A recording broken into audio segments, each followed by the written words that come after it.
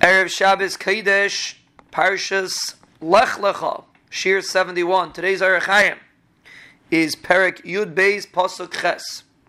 The Pasuk says, Vayatek Misham. He left from over there. Who left? The OhrHachaim says, doesn't say who left. Avraham Avinu left. But is it Avraham Avinu? Did he leave? So he says a very, very interesting thing. He says that it's a remez. He says, Rashi says, Vayatek Misham, he moved Ahaloi. He moved his oil. That's what Rashi says.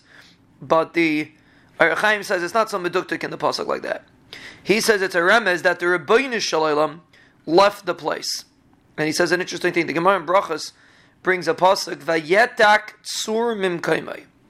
When Klal Yisrael leave, when a Yid leaves a Makim Tefillah, he causes that the Rebbeinu Shalom should leave. So, when Avraham Avinu built a Mizbeach, and he was in a certain place, and he moved the Mizbeach, the Hashras Shechina moves also.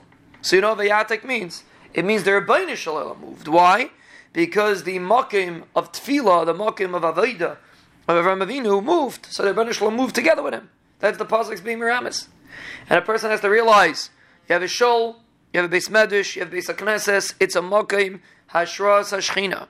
When you move, the Shechina moves together with you. The Shechina is Sheira in a place of Avodas Hashem, place of Torah, place of Tefillah. That's where the Shechina moves, and that's where the Shechina stays.